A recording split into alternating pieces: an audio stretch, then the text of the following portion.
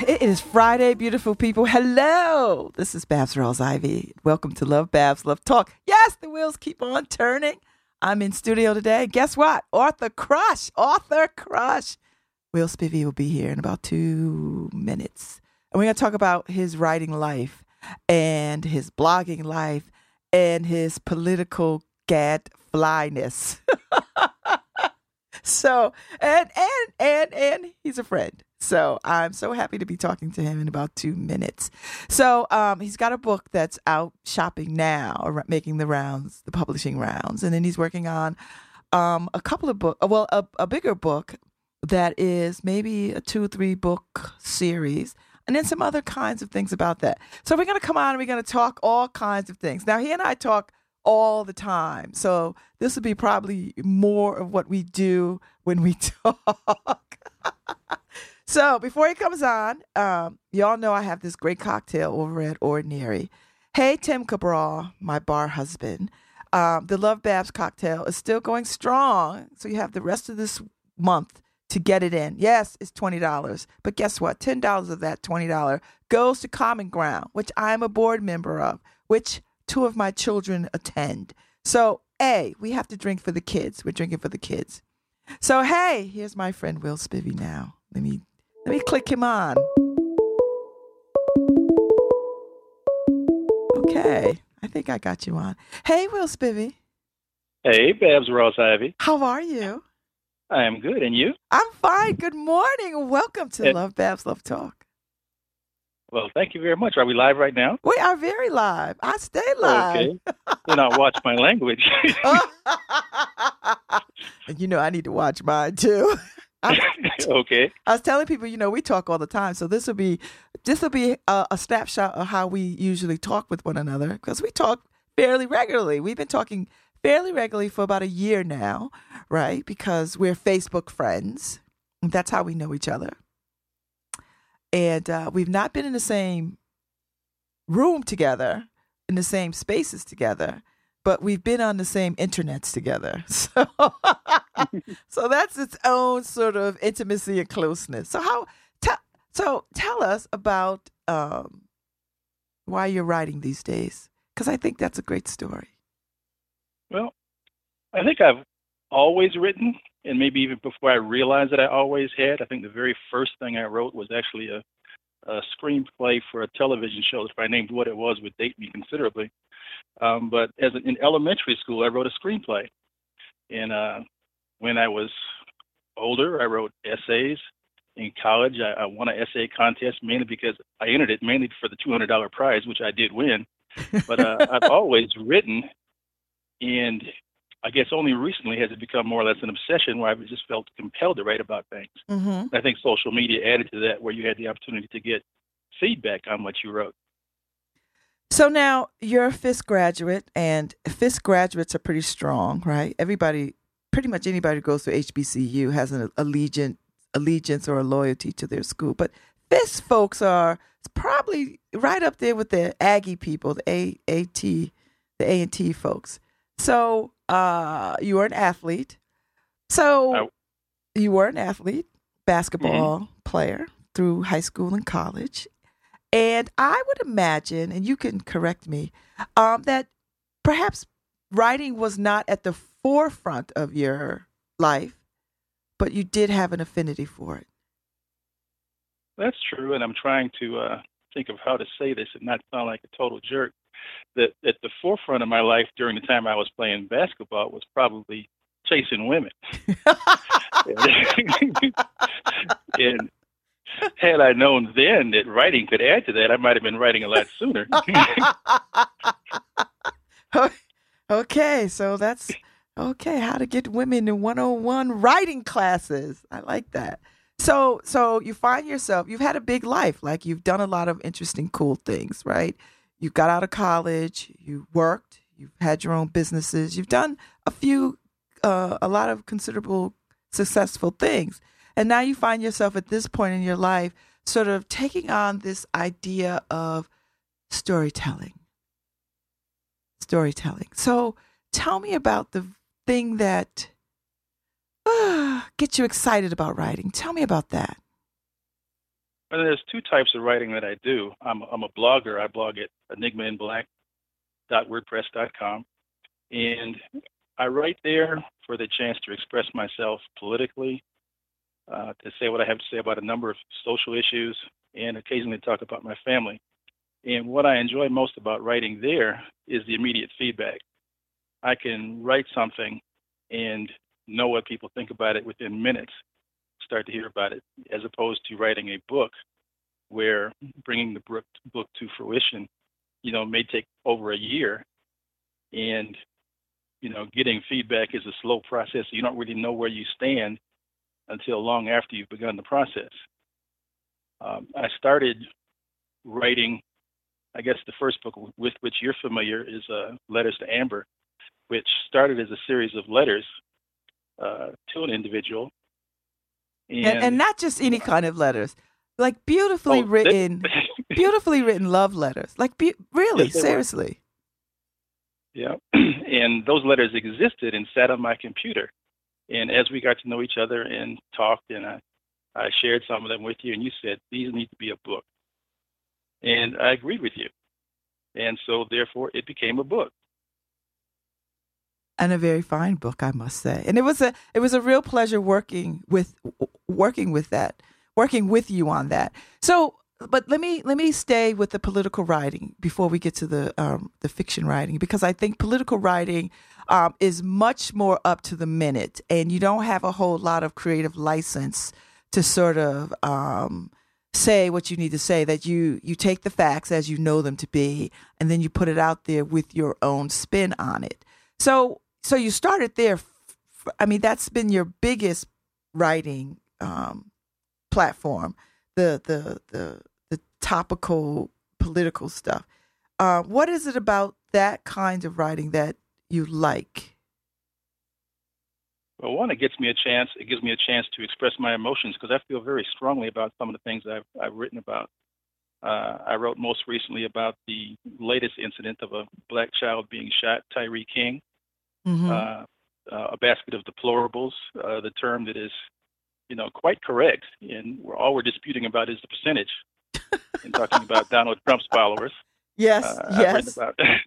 I've written about Native American is the new black, and talking about how they're being treated in terms of how their land is being taken away to run a pipeline through it.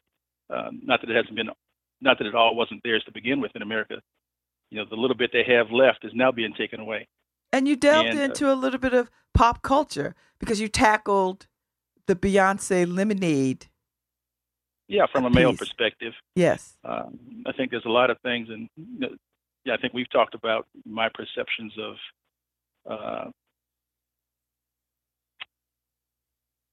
the movie. Mm-hmm. Wesley Snipes. Waiting to Exhale. Waiting to Exhale. And, having read the book first, it was an enjoyable story, but in my perception that it told the point of view from a woman's perspective.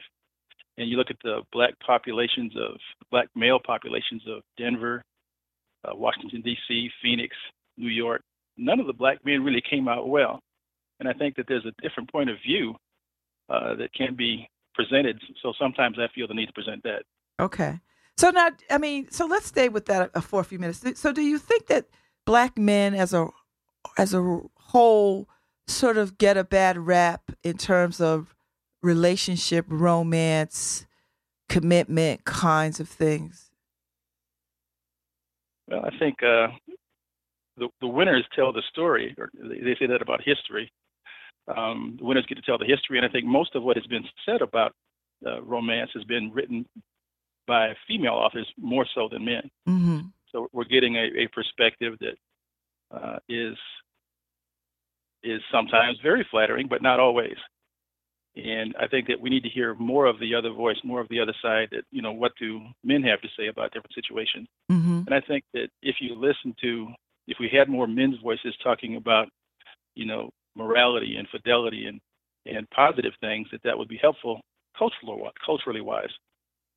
Well, I think, having been connected to your books, or the pieces that you're writing, I think you are raising some good points. And I think that, and we've talked about this, that I think where you're writing from is perhaps a minority voice out there in a sea of books in the romance genre and pop culture genre that is sorely lacking. So I don't know if it's because you've lived, you're not 22, so you've had some life under your belt, you've had some experiences under your belt, and so you can see the world from a different vantage place. I don't know if young men and young women have the ability to sort of get to common ground around relationships without some time put in, i.e. aging a little bit. I don't know. What are your thoughts on that?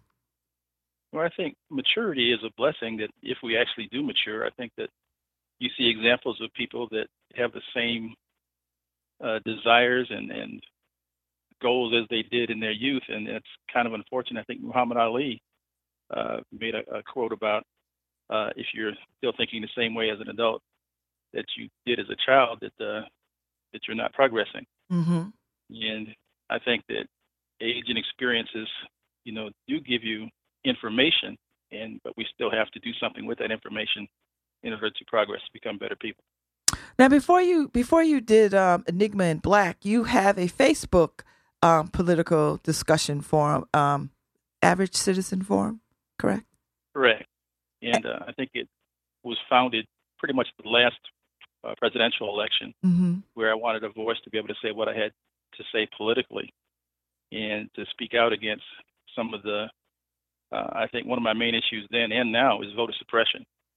I think it's one of the biggest thing that, America, and I'm talking about the general media, I'm talking about, pretty much everybody ignores because it's become so mainstream now. If they're able to call it, voter ID, as opposed to exactly what it was. And even in North Carolina right now, where the Supreme Court said specifically that it was, actually this was a panel of federal judges said that this was specifically done to target minorities and to keep them from voting, mm-hmm. Which the Supreme Court backed up. So, but instead of that, meaning that everything went back to the way it was before, it went back to the individual counties to decide what they're going to do with it. And there's several counties that are keeping that in place, which is being fought right now. And it's an organized effort. It's not just an individual place here and there. It's the RNC, the Republican National Committee, the ALEC, and a lot of other organized groups, state legislators and governors. There is a conspiracy, particularly among Republican politicians, to maintain their advantage politically by keeping us from voting. Oh, absolutely. I mean, you could see it in so many strands. I mean, you could see it with the educational system. You could see it with gerrymandering. You could see it with hyper mass incarceration. So it is a systemic. It is a system that is so ingrained in our consciousness and in the way in which we go about our everyday lives that I find it challenging, and I only find it more challenging now with the rise of the Donald Trump candidacy. I'm amazed and stunned and saddened and disgusted how the rules of engagement at that level has changed just with this one election, that we have allowed and accepted the kind of vitriol that we're seeing that was, that would have been 4 years ago, would have been the kinds of things that would have ended folks' candidacy, right? So talk a little bit about, Bill, what you think of this current political climate. Now, you hail from Florida. You live in Florida. And Florida, as you know, some interesting political things come out of there, right? I mean, you had Jeb Bush as your governor. You have this current governor. And it's a interesting political place. Talk a little bit about what you make of all of this, at this current political climate. I think saddened is the word that you use that it comes to mind. It's that a Donald Trump exists and that he appeals to a certain base of people is not a surprise. But how do you sort of reconcile that? Because I can't believe that the majority of people are Donald Trump people. What does that say about the rest of us who are maybe liberal or kind of conservative or whatever? You know, what do you I mean, do you find this shocking, or do you find it par for the course? With the word I'd use is revealing.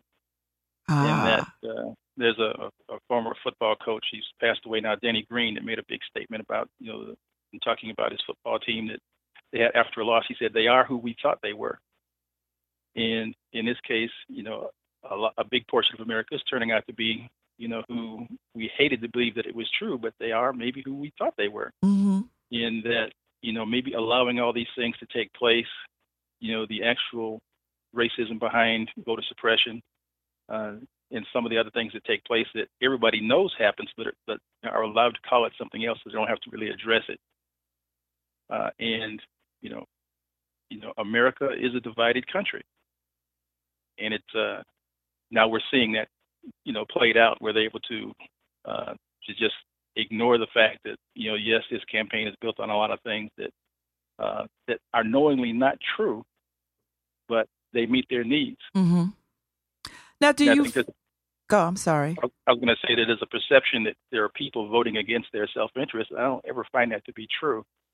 I think what we see is that their self-interest isn't what we think it should be. And with the demographics of America changing, and with the white voice being increasingly diminished as other voices are becoming louder, and especially the ability to vote is making them less powerful, that they're doing everything they can through systemic means to maintain power.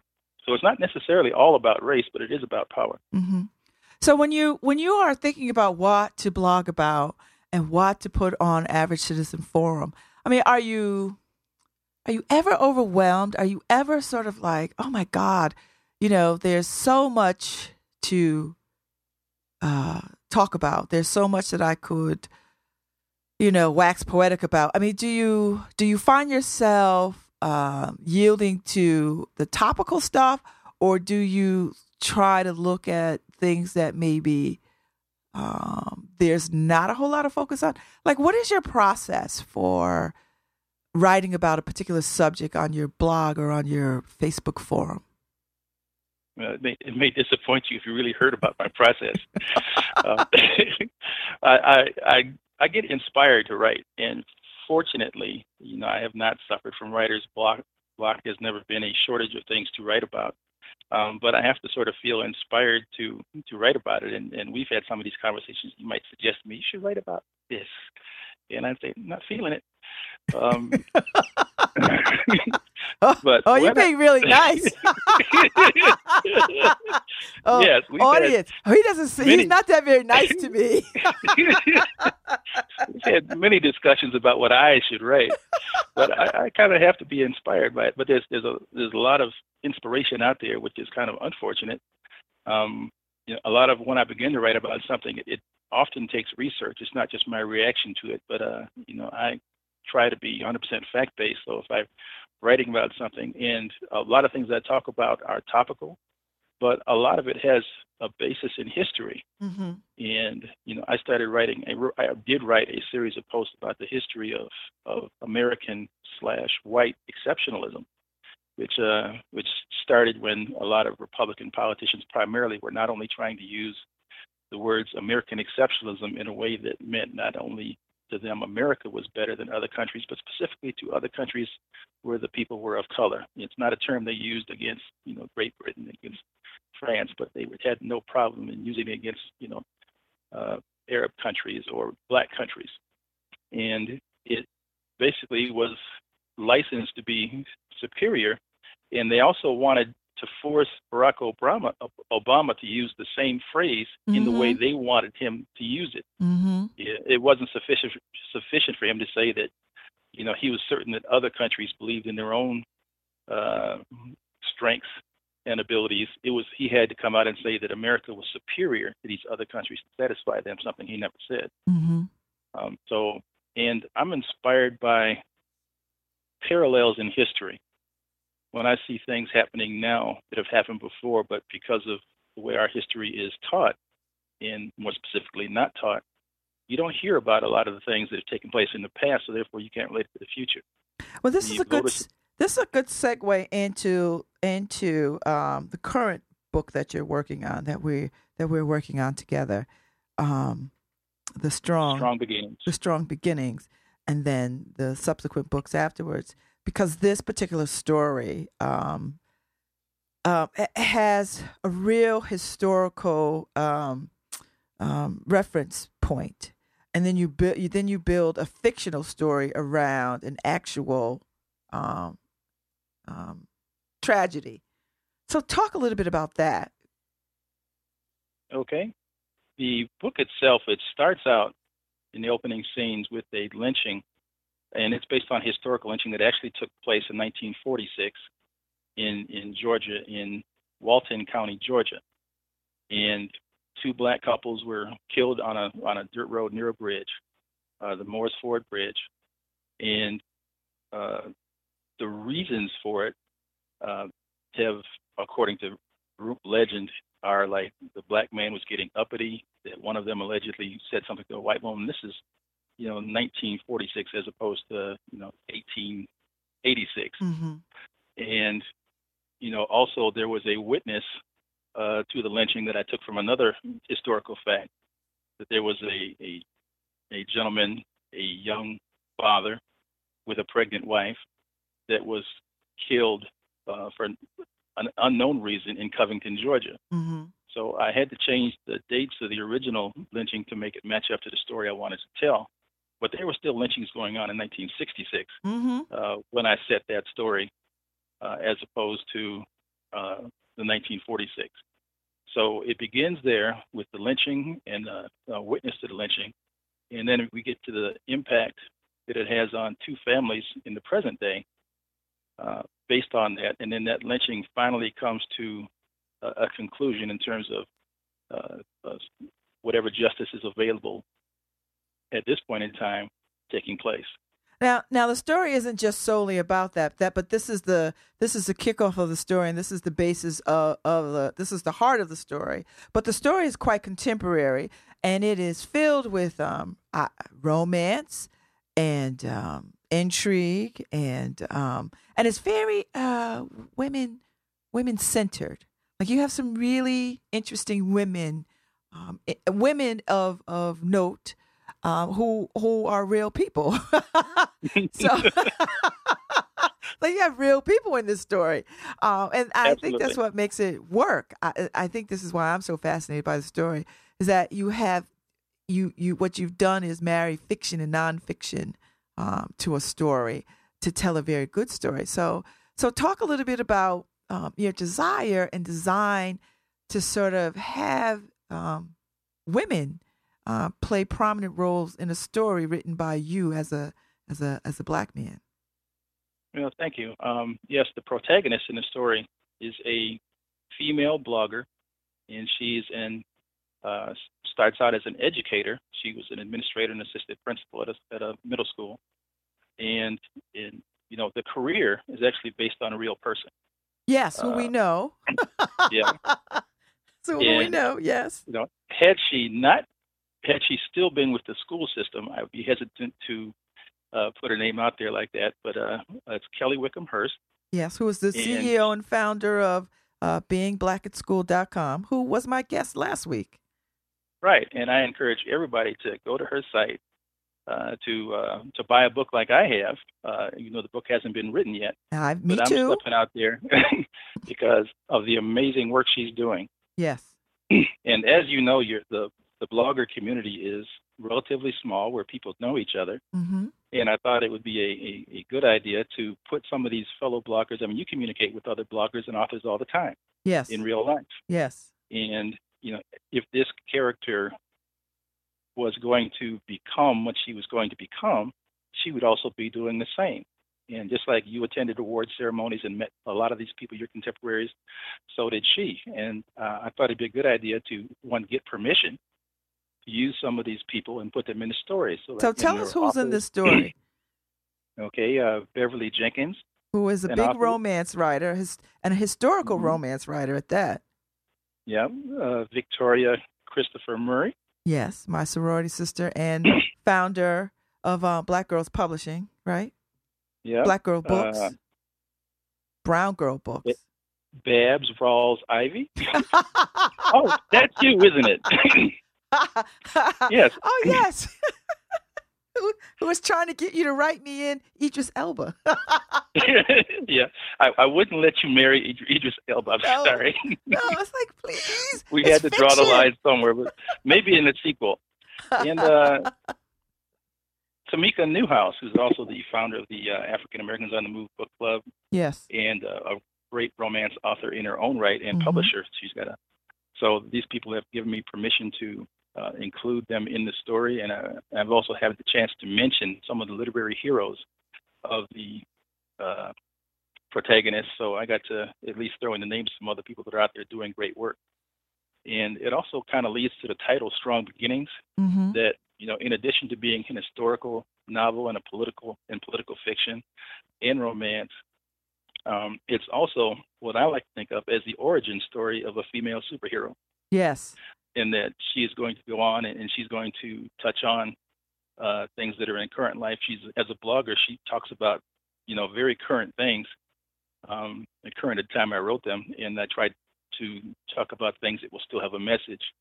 I actually personally lived a block from where the Pulse nightclub massacre took place. Mm-hmm. And I had a familiarity with the scene.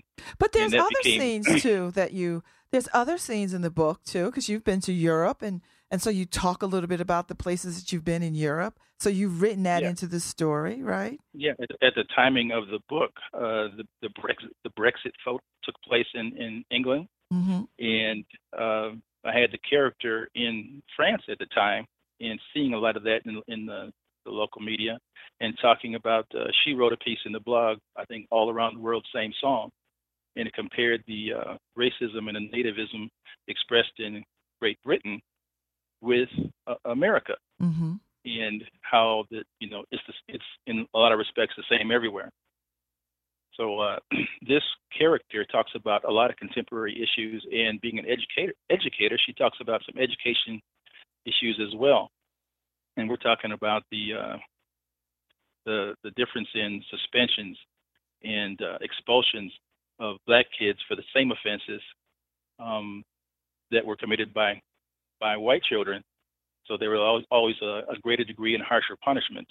And fortunately, I had great resources. The people that I based this on, Kelly Wickham-Hurst being primary among them, I was able to go back and ask for examples and get some feedback and get some input to what kinds of things are happening. Can you give me some examples? And I've fictionalized the events that are in the book, but they're based on things that could have happened in reality. So you got this beautiful story, and it's a beautiful story, if I must say so myself. It's a beautiful story, and you're right. I talk to authors and bloggers all the time, right? And what I like about this story, one, I like that you have a lot of women in this story, and you're giving them really good voices. So talk a little bit about channeling your inner femininity to I object. Channeling your inner femininity to sort of capture accurately or as best you can as a man, the voices of a woman or voices of women, making them strong, making them competent, making them sexy, making them capable thinking people. What has that process been like? It actually started in the first book, the romance book, and that we were going through that book, and what I kept hearing from you was that you need to bring out the female voices. That there was in that book there was one prominent male character and one prominent female character, and you said that you've got the male character down. We know what he's feeling and what he's thinking, but we're just kind of reporting on the female character as opposed to letting us know along the way what she's feeling. And I didn't say feeling like I usually say when I mock you. I was going to say. I was going to say. I only hear a hint of disdain. I don't hear like full on disdain. So, in writing about these characters, one, I had to get input from from women as to how they would handle themselves in situation, and the career model was based on Kelly Wickham Hurst, but then I had the personality issues, and there was another woman whose personality I used in developing the character, and of course I am the politics. And so basically the protagonist is a compilation of three people, Kelly Wickham Hurst, myself as far as the political side, and I have permission to put his name out here, a Skype friend for 40 years, someone I once dated, Patrice Strong. So, that's three people that have combined to make this character. And when I had struggles with how to bring out that female voice, I asked questions. And, in case of the personality, I did it on Facebook through messaging, and I had, if I go back and scroll through all the questions, that could be a book in and of itself. Mm-hmm. But, I had to ask women and talk to women about how they react in situations, because the conclusions or the actions that I would take in the same situations might be different. All right. I think you did a good job. I think it's not an easy thing, right? And I think as you develop characters that you sort of, I think you did the right thing by asking women and talking to women and getting a sense of women. But I know you to know that you like women. Like, you're not one of these men who does not have an affinity for women. You appreciate women. I know that you like talking to smart women. I know that you enjoy women. So that puts you in a different kind of stead to write about women, I think, than men who sort of just come with an opinion, hard and just unyielding about how women ought to be. So I think you sort of come to it a little differently than most. I think I would say that. Well, I think that especially it came from observing politics, that it was impossible not to observe that the same types of systemic things that are stacked against minorities are also stacked against women. Mm-hmm. And you look at women in the workplace, women in politics, women in general, and some of the trying not to talk about my brothers too bad, but some of the views that have been allowed to stand about how to treat women, I grew to a point where I was able to say that's wrong, and how can we write this, and how can we represent these voices better? So I tried to do that. All right, so let me change gears a little bit, because I have some personal knowledge. That's the dangerous part. So I know you to be a poet, even though you're a reluctant poet. But a poet nonetheless. So talk a little bit about that, right? Because we struggled with this whole poetry thing, and you've yielded to me a little bit on it, but you have a fine mind for it. But I don't think you have a great deal of love for it. Well, I think that the reality finally struck me when I, became a blogger, and you look at the best way to express thoughts and opinions, and sometimes poetry seemed to be that mechanism. And I am not a great reader of poetry, but I And it's think I it's have. not because I haven't tried. Yes, you try to force feed me. You need to read this and that, but I have been able to do that, and especially when it comes to personal subjects that are personal to me. Mm-hmm. Like I think I've written poems about and posted about three of my granddaughters. I have seven granddaughters, and three of them have showed up so far in stories and poetry in my blog, and I have to write about the others before they're old enough to come to me and say, what about me?" You can't show Yeah. favoritism. Yeah. And but poetry, it interests me, and you have forced me to concede to What? you You know this is concede. taped, right? Yes, I know. You play it back for me when I Oh, deny it. over and over again. So I don't mean to denigrate poetry at all. It's a wonderful mechanism for expressing thought, and I enjoy it when I do it, and I hope to do more of it. But when I'm inspired to. Wow. I'm impressed. I don't even know what to say. I'm like, woo, I'm impressed. That is really, really that's a really awareness, a really great awareness. So let's change gears again because you're doing a lot, and let's talk about the part of writing a book that no one ever talks about, and that is the platform building and a fan base.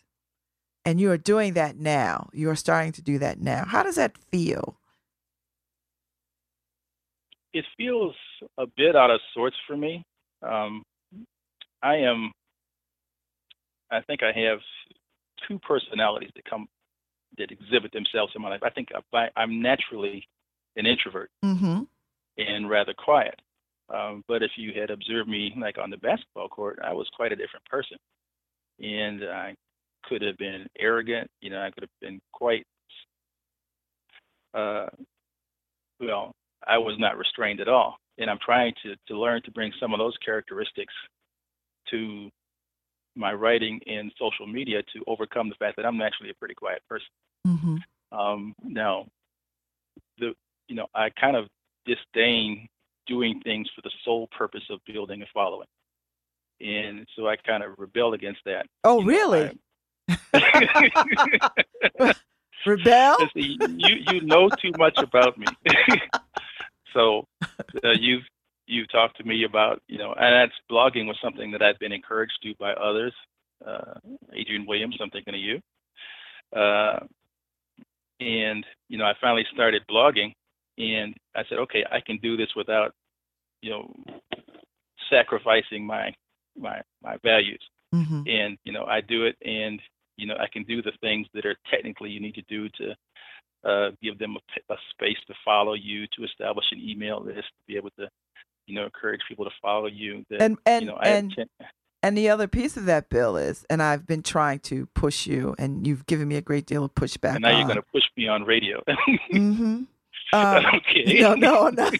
No, but we had a lot of conversation about privacy, because you are a very private person, right? You are an introvert, but you're a very private person. And I've been trying to get you to be a little bit more revealing about things. And you were like, no, and you wrote a whole blog piece about it. And I came on. What do I owe my readers? Yeah, what do you owe your readers? And I came and I sort of said what I wanted to say on your blog about, I think you owe them everything. And then I had to come back and say, you know what, I hear you. I appreciate that. But talk a little bit about that. And, because you are on social media just like I am. And so we see a lot of people sharing a great deal of their personal selves. And it does well for them. A lot of these writers and artists, they have a lot of personal commentary. I myself being one of them. What are your feelings on that? Like, how far are you willing to sort of share, and what's off limits for you, and what are you most guarded about? There are a number of bloggers and writers out there with great presence on social media that have and it's a positive thing for them. They become personalities, and they have followers who follow them because they enjoy their views, their lifestyle, and they're kind of fascinated by the people that are the bloggers, I'll say, in question, and that's wonderful. But I don't think that's my goal. Mm-hmm. And I see myself, as a political educator, as a writer, and it may be foolish, as you'll tell me, that I want to be known for my works as opposed to being a social butterfly, posting a bunch of selfies and being all over Instagram, and so for the moment I'm doing what I'm comfortable in doing. I have my personal Facebook page. I've got 4,000 some friends, and obviously I don't know them all. Fortunately, a good base of those are fellow Fiskites, but that I do know, personally, hundreds of them, and we have our own little Facebook group for the time period in which I went to Fisk that I would have a lot of really in-depth conversations about different things with people that are actual friends, and and they've been very supportive. In fact, I'm just real happy with the support that I get from fellow Fiskites. And then I started the page in preparation for the release of Strong Beginnings, and my friends, a lot of them are following that page and have come along and are waiting to see for when that book comes out and I feel like I'm going to get a great deal of support from that. Mm-hmm. But it's still a hard thing for me to do things just for the sake of building a brand, of building an audience, a fan base. Mm-hmm. And you want me to create this base of people that will want to read everything that I write. Mm-hmm. And there are some people like that, but they've come to that organically as opposed to by me following some kind of formula. And mm-hmm. I read a lot about what people do to market their books and to market their blogs, and I incorporate that which I feel comfortable in doing. Mm-hmm. I don't think I'm likely to ever really put myself out there in terms of everything. Although if you read what I write, there's a lot of me in that. You mm-hmm. get my personal feelings about issues, but you don't necessarily get a lot about me, which I'm from time to time, and I think on my blog in my bio that I said that it's kind of why it's named Enigma in Black, but I will give you more from time to time. Well, I mean, I think my perspective with you is always as and I will say this as your coach, writing coach, and as your someone who cares deeply about what you're doing. You represent a voice that isn't often heard out there. You are a man of a certain age. You are a single man of a certain age. So you have some experiences that could be beneficial to an audience that isn't talked to on a regular basis. And so I'm always thinking to position you in that place of doing that work, not unlike Steve Harvey with his conversations to a particular age cohort of men, not unlike, Tyrese the singer, not unlike Reverend Ron, men talking about relationship things do very well because they're not heard. Not enough men are having these conversations about what they value, how they live their lives, how they go about choosing spouses or significant others, and what it's like to sort of date after divorce and health concerns and those kinds of things. So I just think that there is a whole field of folks out there that would find a great deal of value in having someone address those very sort of real things. And so that has been my goal for you, to sort of get you comfortable in that particular medium.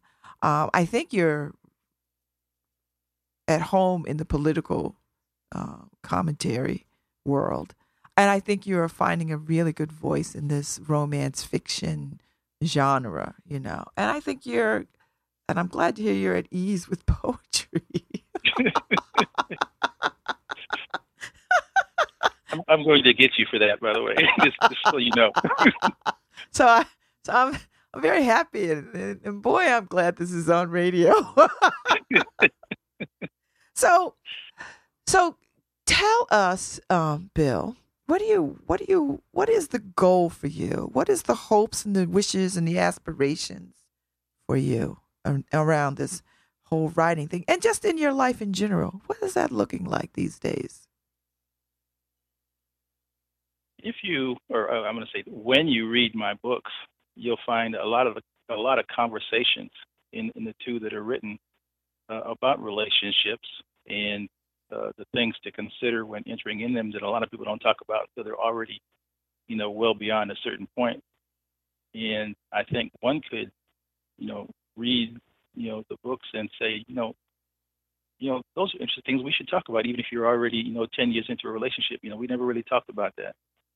So, the things that you suggest you would have me talk about, I think that I do talk about them, but I've talked about them in novels as opposed to, blog pieces and specific things. Although I think some of that came out in the, Man's View of Lemonade piece I did on, about Beyonce, and in a couple other things it has been touched on. As far as my goals as a writer, I want success because I want to be read.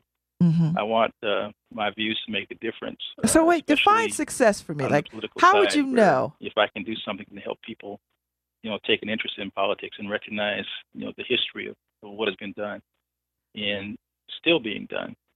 So give me some success. Give me what you think success is. Gather the information different than, the 24-hour news cycles where, things get touched on and then go away. I want some of these issues not to go away.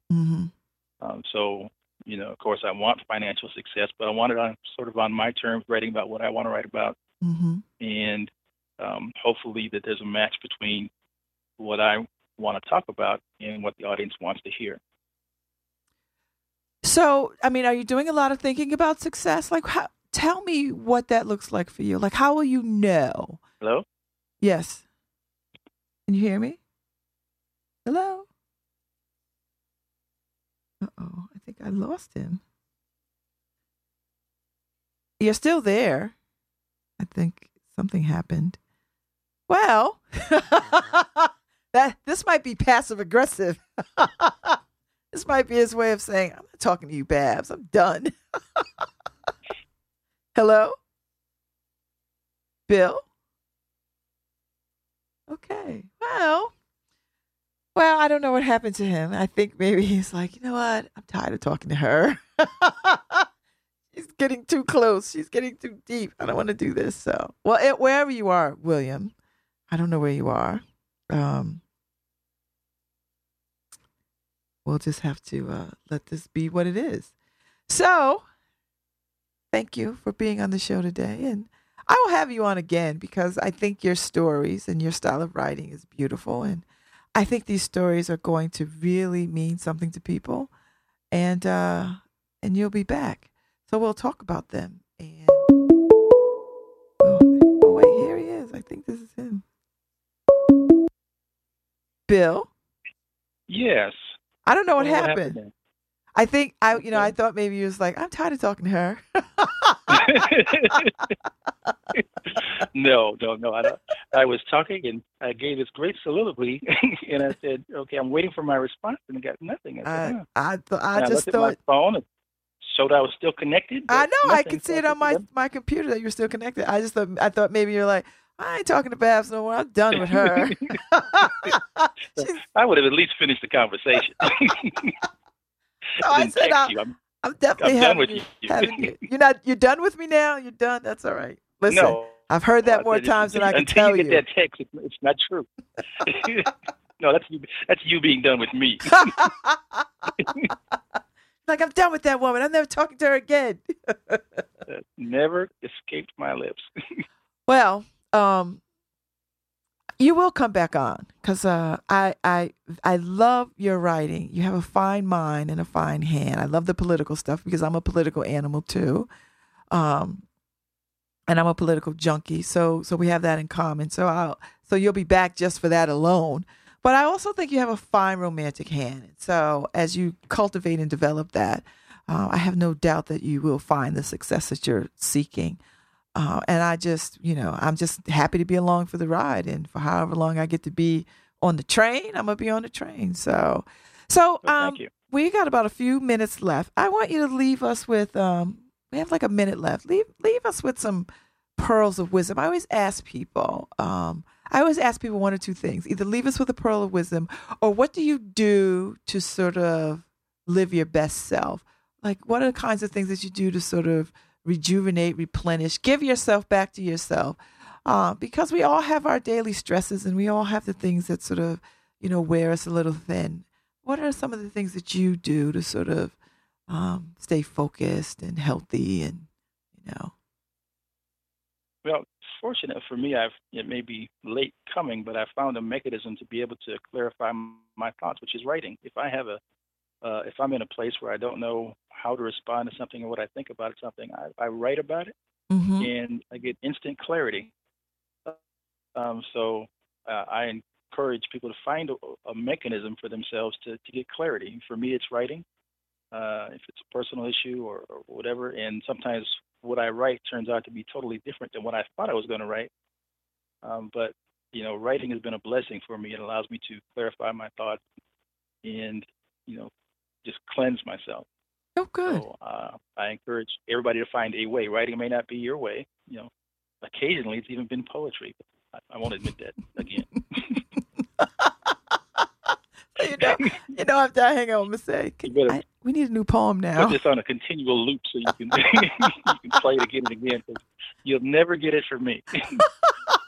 Dear fellow Fiskites, all that are listening in, you heard it, right?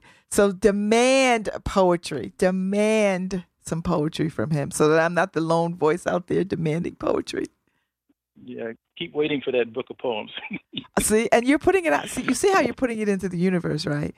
Like now you're going to have to put a book of poetry out there because you're saying it. You know I was mocking, right? Yeah, but the universe doesn't know mocking. Okay, I will teach it. That will be my goal.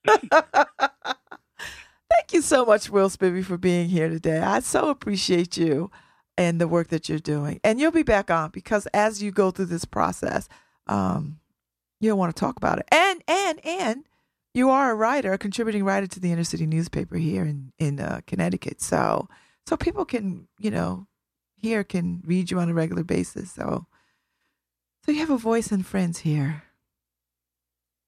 Yeah, thank you so much. And thank you for having me. Thank you. And I look forward to the next time. Yes, it will be a next time soon. Not too long. All right?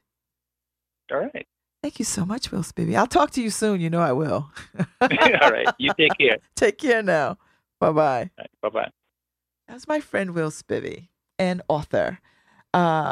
He's writing a couple of books, and they are very, very well done books. So listen, pick up The Inner City. You can read him, or go to his blog, www.enigmainblack.wordpress.com, where he is waxing poetic on the regular. And play me out, Lucy Gelman, producer today, Johnny King. I'm still rocking your music. See y'all next week. All night, Monday morning, and I'm sick of this job.